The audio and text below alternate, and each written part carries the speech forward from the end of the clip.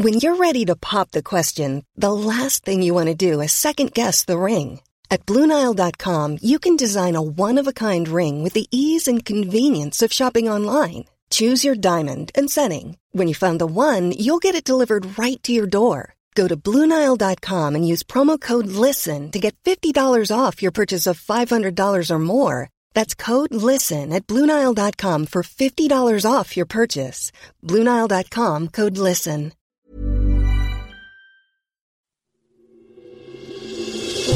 Question of the week from the Naked Scientists.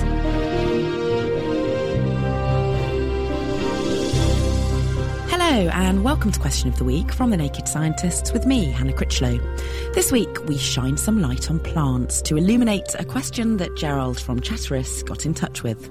Chatteris has just replaced all their old street lights. They also removed 10% of them. The new lights are on taller posts, casting white light further than the old amber lighting. The lights have been so bright that my tulips grew leaning over to the new lamp at the front of a neighbour's garden. It took several days of bright sun for them to stand erect. So, how do streetlights affect plant growth? I'm Alex Summers. I'm the glasshouse supervisor at Cambridge University Botanic Gardens. Plants require light to photosynthesize, and they require it at two parts of the light spectrum. They require it at between 400 and 450, and 650 and 700, whereas from my understanding, a high-pressure sodium lamp works between 570 and 650. So in reality, the light spectrum put out by a high-pressure sodium lamp is probably unlikely to massively affect plant growth. LED lamps, which are becoming increasingly common in lots of lighted equipment, which we can't use at all in plant growth because they don't put out the right spectrum of light. So streetlights don't emit the correct wavelength of light in nanometers to boost photosynthesis in plants by much. In which case, what's causing Gerald's tulips to change their direction?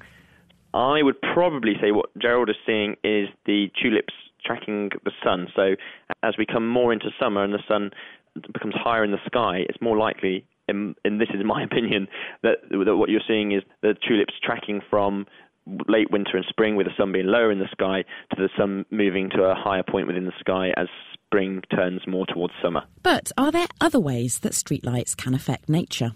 I'm Richard James and I work in the RSPB's Wildlife Inquiries Department. Probably the most obvious is the sound of birds singing in the middle of the night, particularly robins. Birds generally sing in low light levels at dawn and dusk. And it's thought that the artificial light can actually mimic those low light levels found in the early hours and triggers the birds to sing in the middle of the night. Another relatively common sight is bats feeding on insects around streetlights. The insects are attracted to the lights, and the bats come along and feed on them. And are the new style streetlights impacting nature in a different way? There's currently very little evidence that streetlights are having a significant negative impact on our wildlife. However, I have read recently that scientists are concerned that moths are more strongly attracted by brighter white light that has replaced the traditional orange glow from our street lights. Then thought that these insects are becoming exhausted because they're spending longer periods flying around the lights rather than mating or searching for food, and it can make them more vulnerable to predators too. Well, with that topic illuminated, we stick with nature and cast our eyes to the skyline to try to answer a question that Eugenie Podolsky wrote in with. So I am just wondering, how high could a mountain on Earth be? The Olympus volcano on Mars is about 20 kilometres high. But could a peak on Earth ever reach this height? And if not, why? So how do mountains form, and what's to stop them reaching even further into the sky?